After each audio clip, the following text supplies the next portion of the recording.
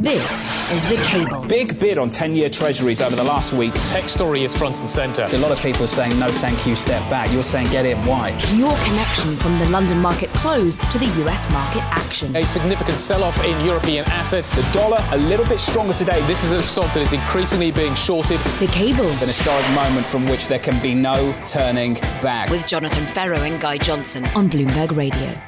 Good afternoon to the City of London. You are listening to The Capital live across. Listen to The Cable. Why do I do this? Do you know what I was looking forward to, guys? So much as well. Send happy birthday. Thanks, mate. Just in my mind, I was like, you're listening to The Cable live across the Capital on DAB Digital Radio on this beautiful Monday. A happy birthday to my good friend, co-anchor and colleague, Guy Johnson. The older you get, the less they count, I think. Or maybe you just want to forget about them. It's either one way or the other. But actually, I've had a pretty nice day. So it's nice to have a birthday at the start of the year.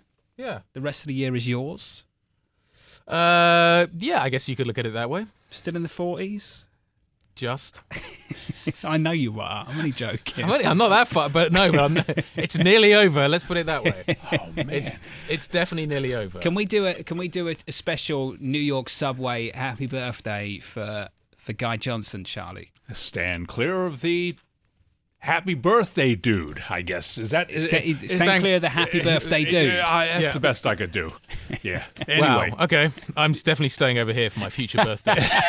Mind the gap between you and everybody else. Oh, Charlie. He's young, 29th birthday. Yeah, it's nice. Yeah, it's 30's tough. 30s, the 30s are tough. What are you doing to celebrate? Remember. What am I doing? I celebrated over the weekend. I had a very nice weekend with my family. But yeah, we're done with that now. Well, congratulations, Guy. You have a lovely day. Stocks lower at the close. The FTSE down 0.9%. Lower in the United States as well. Citigroup hardly getting us off to the greatest start for earnings season, Guy, but it's really the data front and centre out of Europe and China that's weighed on sentiment throughout the whole of the session. Yeah, can you see, I'm trying to work this out today, because I kind of look at these stories today and I look at them and I think, you know what, all this is going to encourage both sides in the trade war in particular to do is to get their act together. So is bad news good news today? And if so, why is the market not taking it that way? Because I look at this and I think, particularly on the Chinese side, but the US is in the same boat as well.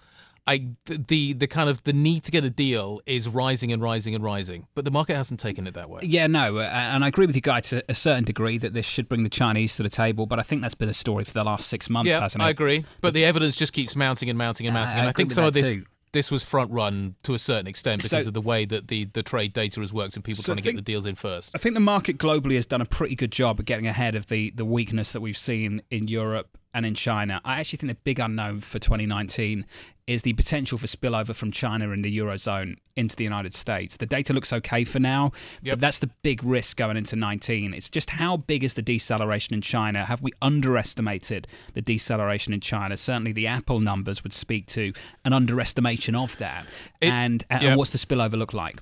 We'll talk about that in a minute, because I'm curious to find out how quickly, if the Chinese decide they do want to hit the gas, do want to stimulate their economy, what does the lag look like?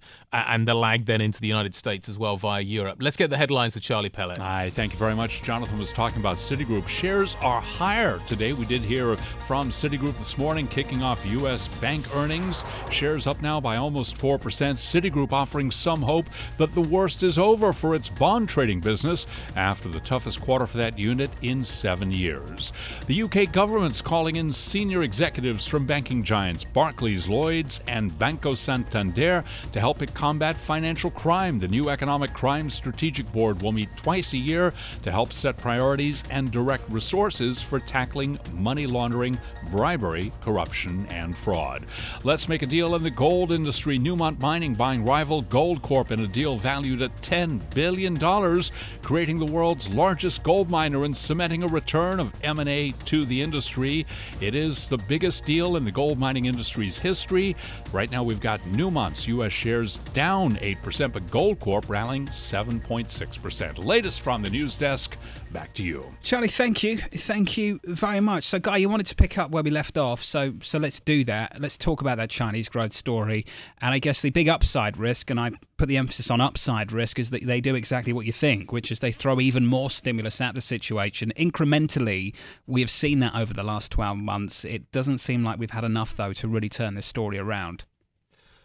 Probably not yet. But we've got some potentially really big events coming up. You've got the kind of big Chinese party conclave coming up. That could see the opportunity to maybe make that happen. Today, we did get further incremental evidence that is happening. The Chinese have come out and doubled the foreign investment opportunities into the Chinese markets. That's just another factor that could potentially drive money to work in the Chinese equity story.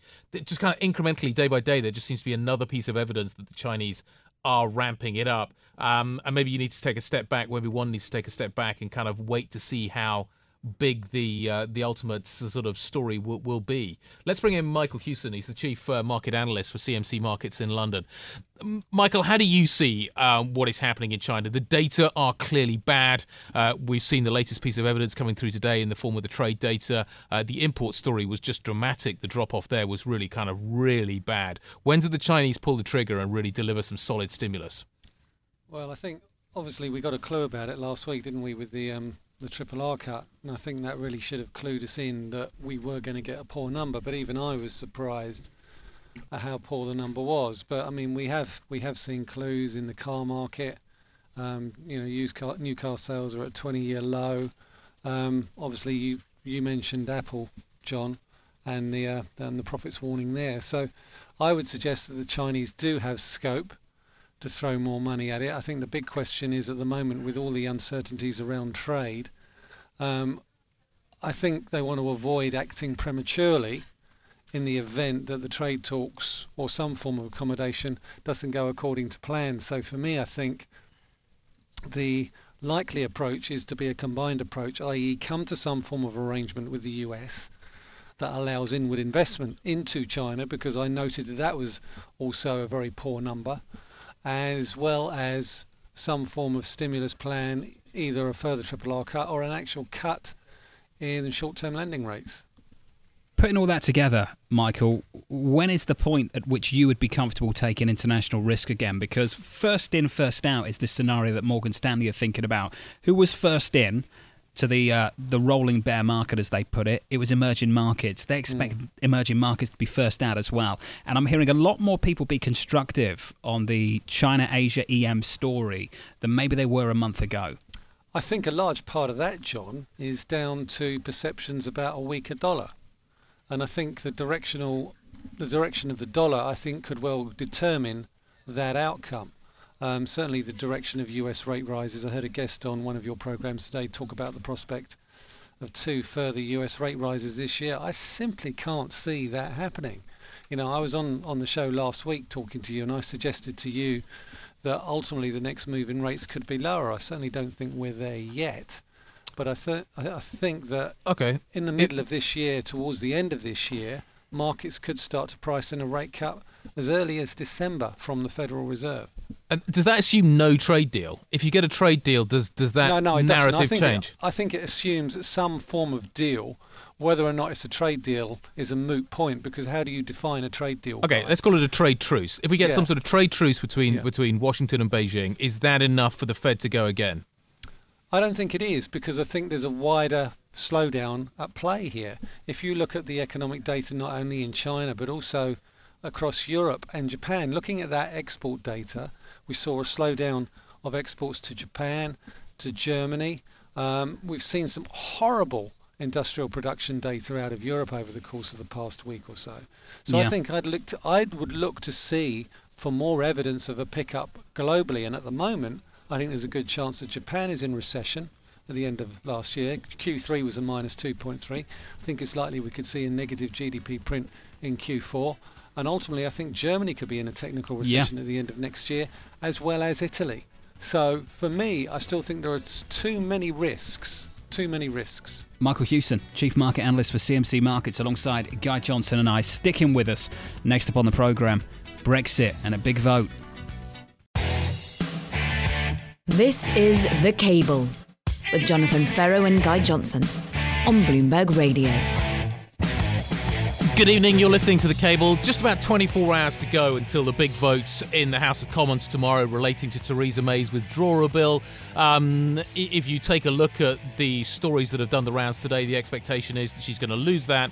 The question is, by how much? John, there's also a story knocking around that the government may adopt an amendment that would effectively put a time limit on the Brexit backstop, without asking Brussels. So what you may find tomorrow is that MPs vote on a deal that is not even on offer from the EU, which really gets us into the realms of kind of bizarreness. Okay, how many people have you met that thinks the Prime Minister stays on once she loses this vote tomorrow? I don't know. Well, actually, I think a lot of people are still constantly stunned by Theresa May's ability to survive this. Jeremy Corbyn has said he will pursue a vote of no confidence, but only when the time suits him correctly, i.e. he has a chance of winning. So who knows? She's got until Monday to come back with a plan B, but what on earth plan B will look like? There's also this idea doing the rounds that Parliament will seize back control of the Brexit process, and the Brexit process will be put in the hands of senior MPs, but not the government. Michael Hewson, does she walk away? I don't think it matters really who's Prime Minister at this point in time, to be quite honest. So dysfunctional is UK politics. And I think, Jeremy Corbyn's being slightly disingenuous about calling a no confidence vote, because ultimately, even if he were to do so, I'm not really sure that he would win it. And his Brexit plans are even more opaque than the government's Brexit plans. It's very easy to oppose. It's not as easy to come up with an alternative. And I was listening to him on the BBC at the weekend. And ultimately, I don't think he has got any plan going forward for how to break the deadlock. And let's not forget, John, the status quo or the standstill position at the moment is we leave with no deal. As things stand, government, the executive, would have to enact legislation to prevent a no-deal Brexit. Do you not think, what seems to have definitely changed to me, though, for Michael, is that even the Prime Minister is basically saying that a no-deal is off the table? Do you not think that is now an option that is fading into the distance because of the fact that most MPs will not allow that to happen, that some sort of legislation will be passed to prevent that happening? Where's the majority for that, Guy? Because I'm not sure where it's going to come from. The sense seems to be that there is a majority for a no-deal Brexit. That's certainly what Theresa May said today. She says there is, but I look at any number of scenarios. We know what we know what MPs don't want. They don't want May's deal, and they don't want a no-deal Brexit. But of all the alternatives that have been touted, there isn't a majority for any of them. So how are you going to get a whole disparate bunch of MPs who don't agree on an awful lot to come together to agree that there won't be a no-deal Brexit? And putting aside all this nonsense about a people's vote, a second referendum, the EU would only allow us to extend Article 50 in the event that there was a general election. And ultimately, I'm not sure the mathematics of a general election would really change that much, because ultimately either side would have to campaign on a leave or a remain mandate. What are your thoughts on the speech in the West Midlands today? An audience of leavers, and basically her message is the biggest risk right now isn't a no-deal Brexit. It's no Brexit at all. Yeah, but again, that leads back to MPs having to reverse the primary legislation which they voted for the UK to leave the European Union. And yes, everyone I listen to is saying that a no-deal Brexit has become much less likely, and I myself thought that about a month ago. But when I actually look at the MPs, I'm struggling to come up with a reason as to why you get 316 of them to actually reverse the outcome of the Brexit vote, the Article 50.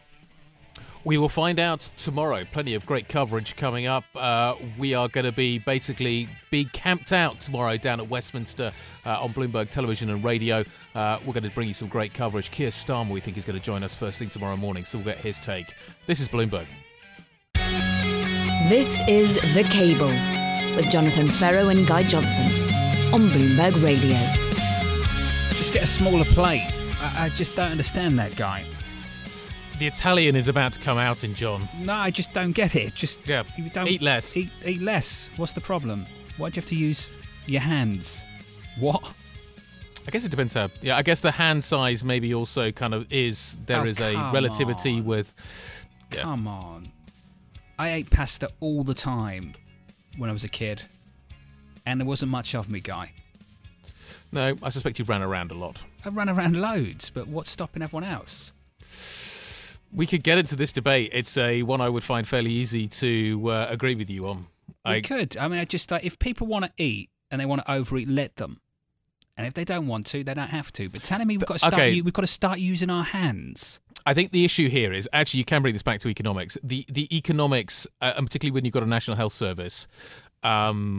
The economics of this are quite important because of the fact that people being overweight and obese does have a meaningful knock-on effect into the propensity for them to get heart disease, for them to get cancers, all kinds of things. Diabetes obviously is a factor as well, and there is a knock-on effect that does come back into the NHS and into the tax take in terms of the way that the government is funded. So you can draw a line between this and what we spend most of our time talking about, which is people eating too much and us being taxed too much. So make healthier food cheaper. You know, that's the only answer to I agree, all of this. So that and this comes back to obviously what we at Bloomberg spend a lot of time talking about. Yeah, the economics of it. Michael Hewson's fascinated by it, isn't he? I am, because I only sort of came in halfway through the conversation, so I'm sort of picking up threads of what you're talking about. He was eating a chocolate bar off air. I've got a glass of Ribena on my desk. Nice. And a chocolate bar. Full sugar? Yes, full sugar. Good for you. Yeah. Good for Rich you. in vitamin C, though, John. Oh, of course, yes. Good for this time of year. That's why you have Ribena. Yeah. I used to have a hot Ribena. Oh, yeah. Do. I have them too. Hot Ribena, good stuff. Used to go out on a golf course. Mum would make a flask of hot Ribena. Did it improve your game? Nope. You kept your hands warm. Could never get my golf game together. I was either a great driver and on the same day I'd have a terrible approach and a terrible short game. I think most people probably find that, yeah. And then my short game would come together and I just couldn't get it together off the tee. This would happen every time I played. Play an iron off the tee. No, but even then, Mike, it just didn't happen. I'd hit a great low iron off the tee and then just my short irons weren't working. It's concentration, and that's kind of where you come back to having a lot of food in your system when you're playing golf, because I always find that if I don't eat on a golf course, by the time I get to about the 14th, kind of I'm toast. Yeah, I need some toast. I just like playing 9 holes anyway. Thought 18 was always too much. Yeah. Then you go back into the clubhouse, you chill for a bit, and then you play another 9. That sounds like that's a how plan. golf should be played. Should we talk about the data, gents, out of Europe? Yes. Pretty ugly, Guy, looking at this. Industrial production to close out the year is not looking good, is it? Again, I think the back end of last year is really interesting, isn't it? That's when it all seems to start to get really crunchy. And we were talking about the China data a little bit earlier on. The link between the Chinese economy and Chinese and German industrial production is a pretty solid one. I think noisy, that, though, Guy, isn't it? It is pretty noisy, but you talk to the German exporters and you look at kind of where are their major markets. China's a pretty big one, and the Chinese data was clearly having a very bumpy period at that point.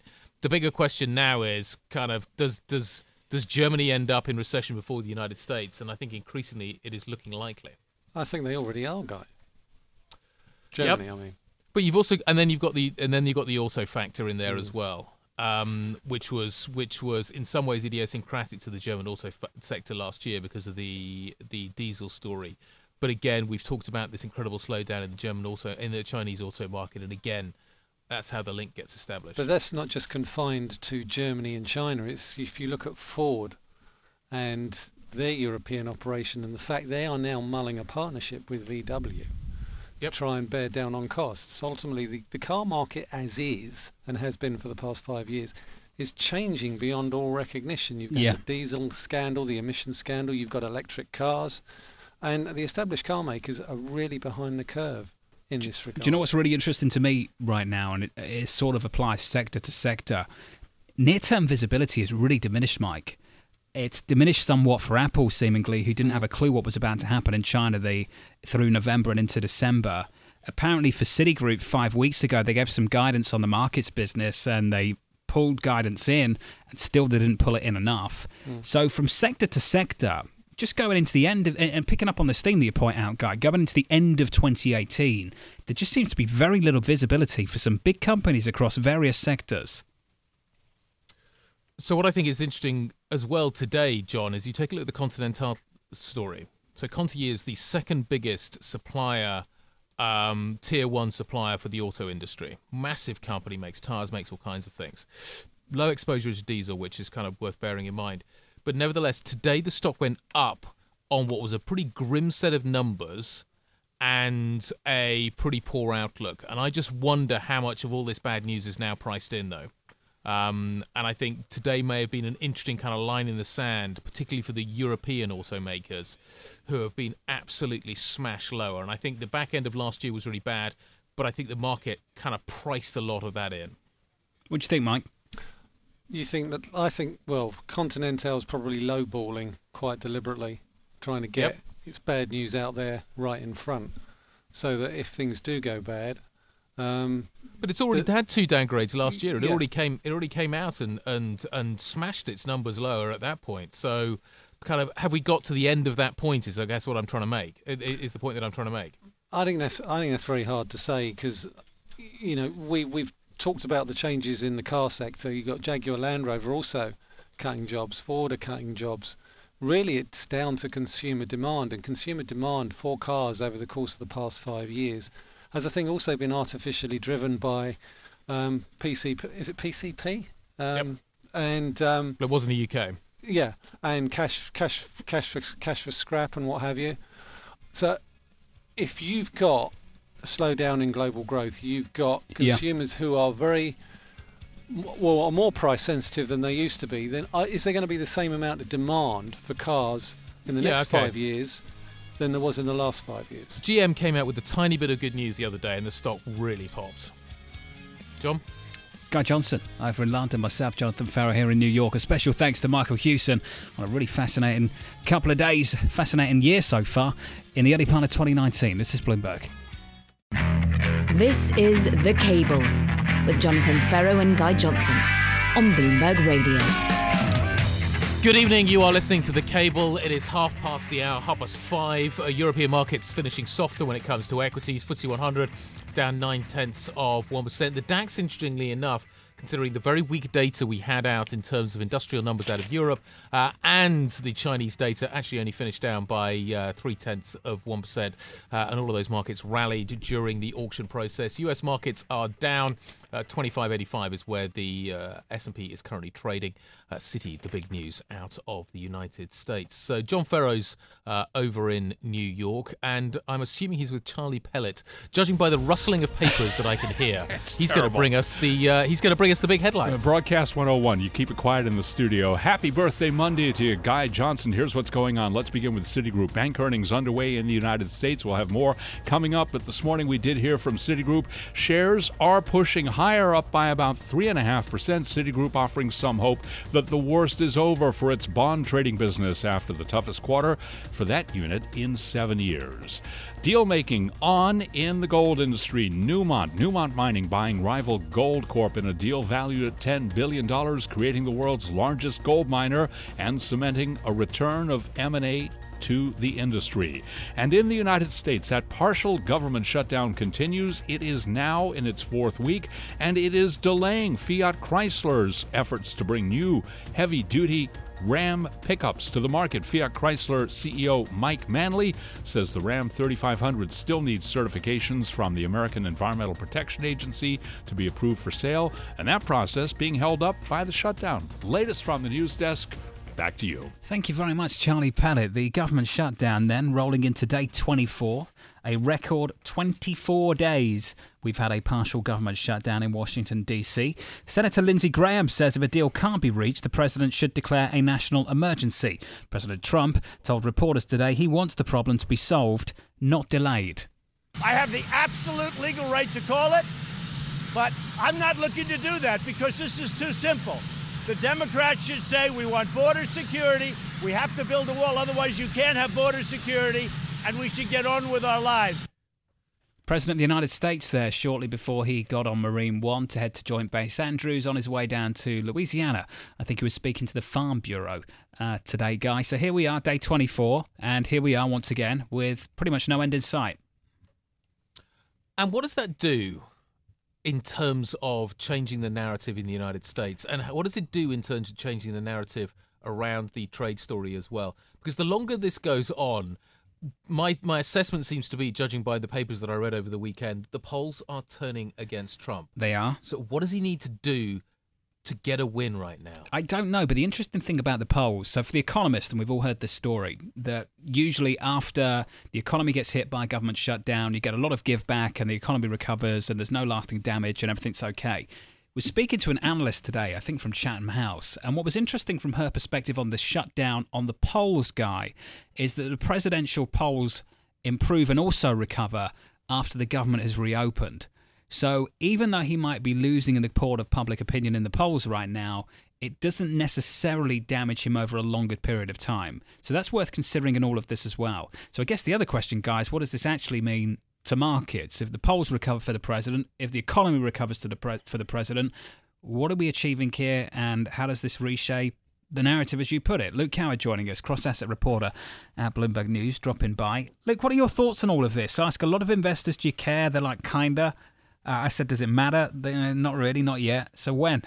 So to the extent that investors care, I think it's this idea that, we talk about record shutdown been going on for a while. It doesn't look like there's much wiggle room on either side that they're, at least publicly, that they're really working towards. So what it comes down to is people are imagining, okay, for this to end, something very bad has to happen that brings one side or another to its senses, and that bad thing will be the thing the market cares about. So it's not necessarily the shutdown, but rather that the catalyst, needed to end it. Seems like it would have to be something that would be received negatively by stocks. That's the only way I really see people caring about it.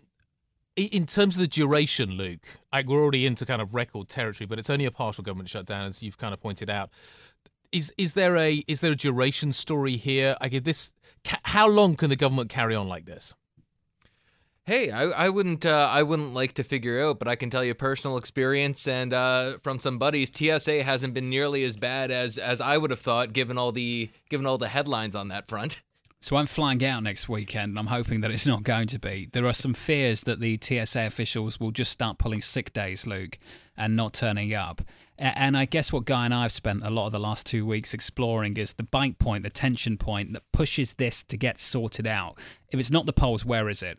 Does it come from the lines at TSA at the airport? Does it come from the people who don't get a paycheck? Where does it come from? Where does the tension, the pressure build? I mean, I don't think airlines, if only because are people not used to having a really bad time at the airport? Like getting that exacerbated by I don't see that being a really meaningful turn of the needle.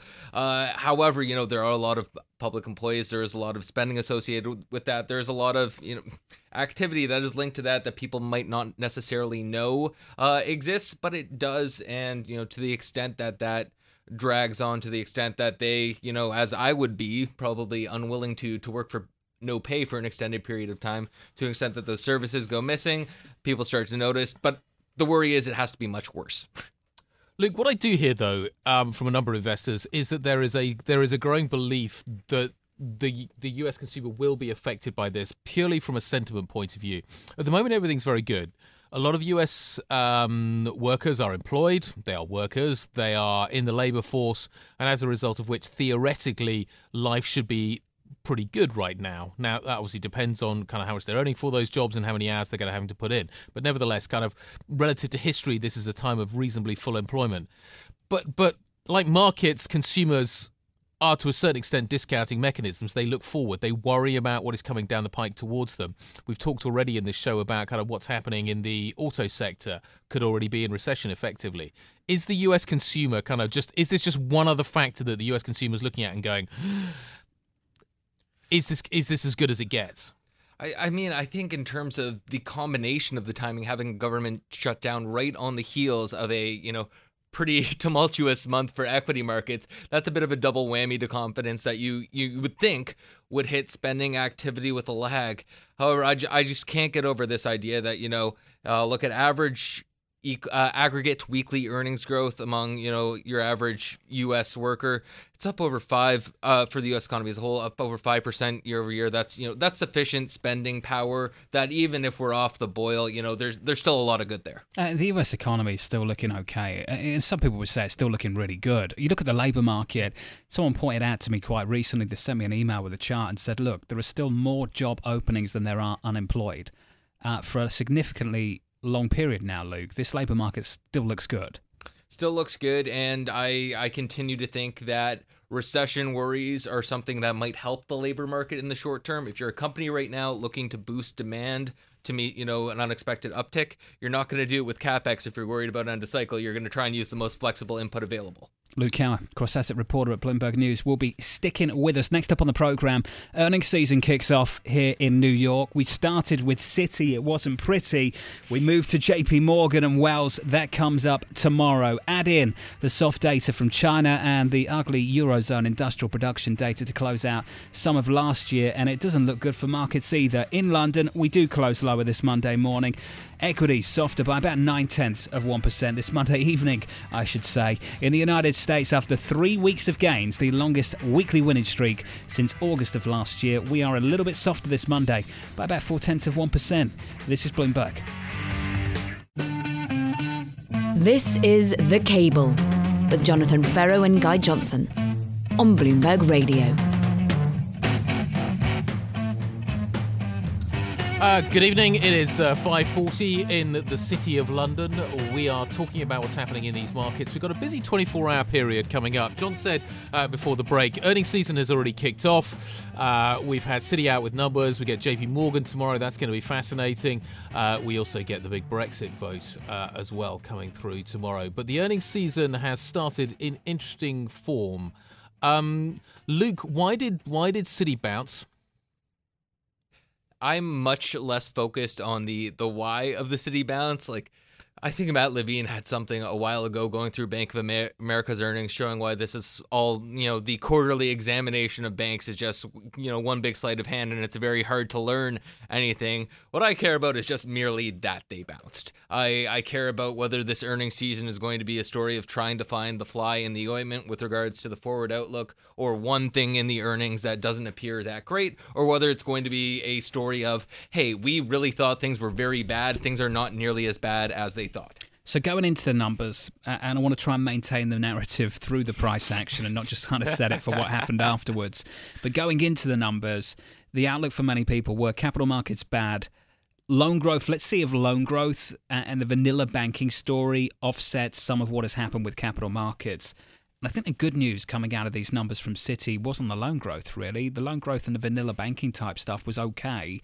The capital markets business was always going to get a hit at the end of the fourth quarter. It was just to what degree would it get smashed about. Turns out it got smashed about a whole lot more than they thought they would get hit, and many other analysts thought so as well. Is that the good news going into 19?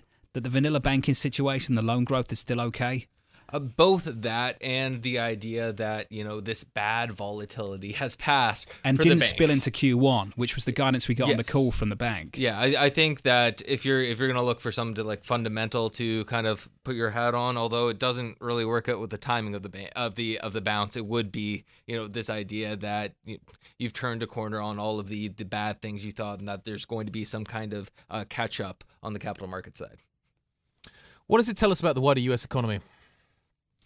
Steady as she goes. I think from retail to banks, I think the big story of this earnings season will be essentially that Q4 in the markets versus Q4 in the economy were two incredibly different things. And even throughout economy, we know that on a quarterly basis, financial markets and the economy might not match up. But Q4 financial performance for companies versus Q4 financial performance in stocks is a wildly different thing, to the extent that that is sufficient to boost risk appetite, get people to buy back into stocks that they might have ditched. That's kind of what I'm wrestling with going forward.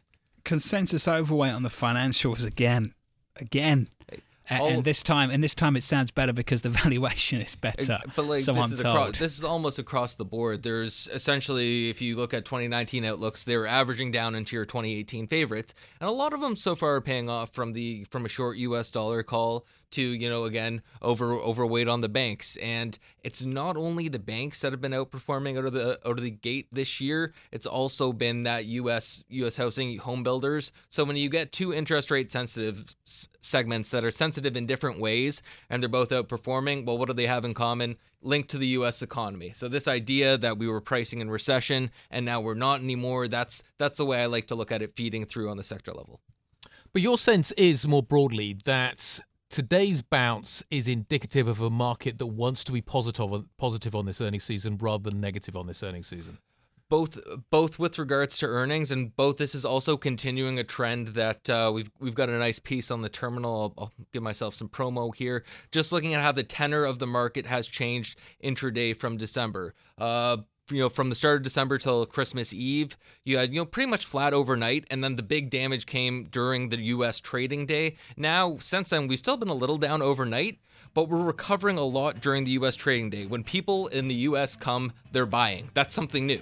Yep, it wasn't what we had at the back end of last year, that's for sure. Luke Kawa, cross-asset reporter at Bloomberg News, sticking with us. Next up on the programme, we'll run you through the week ahead. Some economic data that you will get, some economic data that you will not get because of the partial government shutdown, and a ton of Fed speak and plenty more earnings coming right up. This is Bloomberg Radio.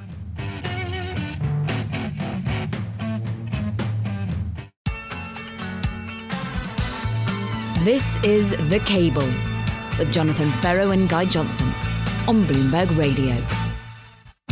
This is The Cable, live across the capital on DAB Digital Radio alongside Guy Johnson, birthday boy in the city. I'm Jonathan Ferro here in New York. Coming up through the rest of this week, Tuesday, a look out for JP Morgan and Wells Fargo reporting Q4 earnings. As for the politics, the UK Parliament voting on the Brexit deal. As for the data, the US PPI data will be out and the Eurozone trade balance as well. So that's Tuesday wrapped up for you. Going into Wednesday, more bank earnings in America, Bank of America and Goldman Sachs reporting. In the UK, CPI in the US. You might get retail sales if the government reopens. Otherwise, you ain't getting them. Thursday, Morgan Stanley, Q4 earnings coming up alongside Netflix too. So Thursday's going to be interesting. You get a flavour, a taste of tech as well. US jobless claims, the data to look out for as well. A really good real-time indicator of the health of the US economy at a time when many people are questioning just to what degree that slowdown in Europe, in China, will spill into the US economy. So on Friday, to wrap things up, another big UK data point, UK retail sales. Look out for that, 9:30 in the morning. As always, the ECB current account coming as well. And on the US side, you might get industrial production and consumer sentiment too.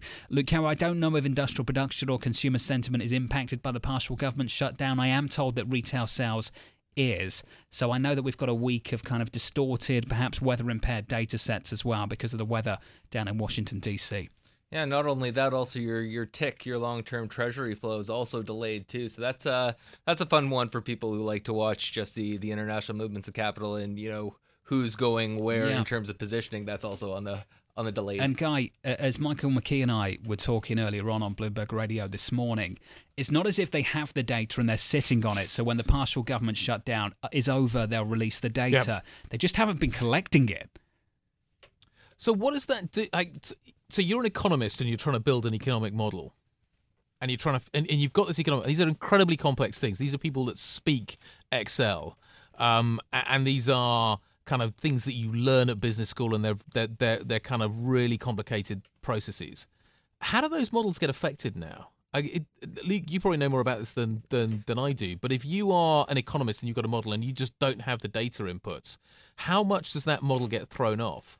Well, no model is a function of any kind of one input, and the idea there's a that gap in the whole data series. So a gap in the whole data series does hurt, but what I think you're doing is placing more weight on alternative indicators that are also in your field of vision that aren't being delayed. For instance, when it comes to U.S. retail sales, we still have the Red Book kind of same-store sales for the U.S. that is coming out on a weekly basis, and that shows same-store sales up 9% year over year in the week is our latest reading of that. So you'll kind of use just whatever inputs you have. It'll be a combination of your expected labor market contribution, your expected pay contribution, and then working with what related indicators you have. This for me is where you can draw a pretty clear distinction between who's an economist and who's a trader. If you ask the economists what data they want, they just want everything.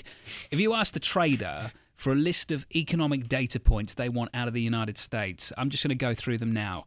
They want the labor market data, they want payrolls, they want the high frequency stuff, they want initial jobless claims, they want the ISMs, they want the inflation data, CPI, PPI, they want all of these things. They're going to get them. This, for me, is the first time we actually get a data point that most traders would like to see and won't have, and that's retail sales.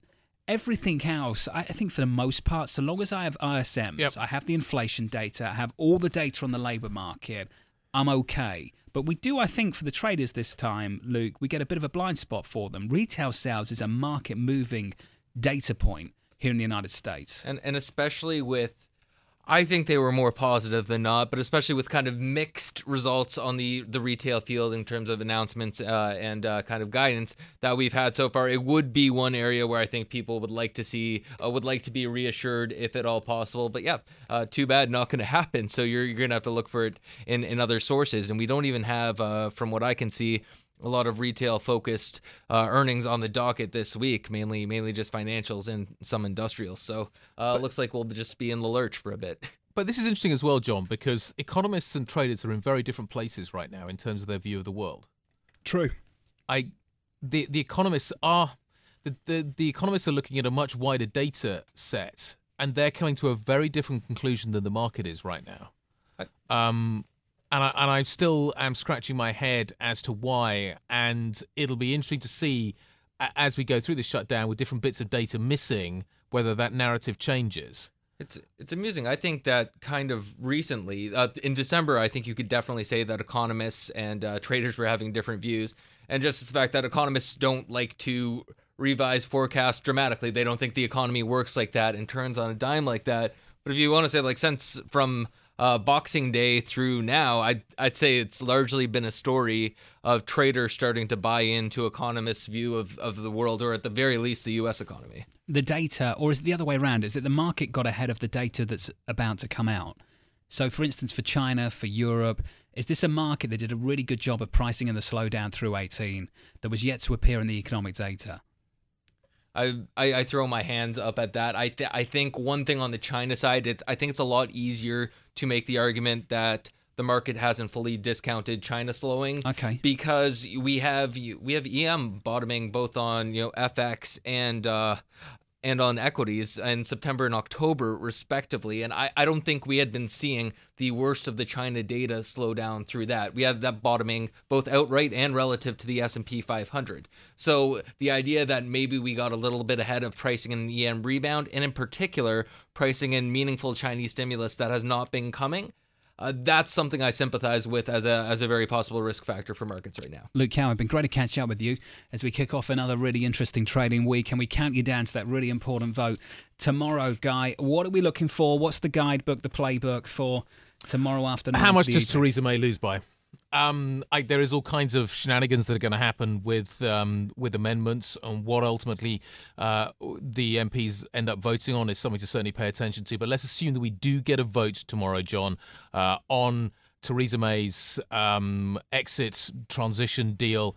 I think how much she loses by is the critical number. If it's under 100, then maybe there's a chance that she comes back with some sort of tweaked version, but we will have to wait and see. The vote is expected to start at 7 p.m. London time. That is 2 p.m. in the United States, and will certainly have the potential to be market moving. This is The Cable from John Ferro in New York, from Guy Johnson in London, from Luke Kawa in New York as well. Thank you very much indeed for listening.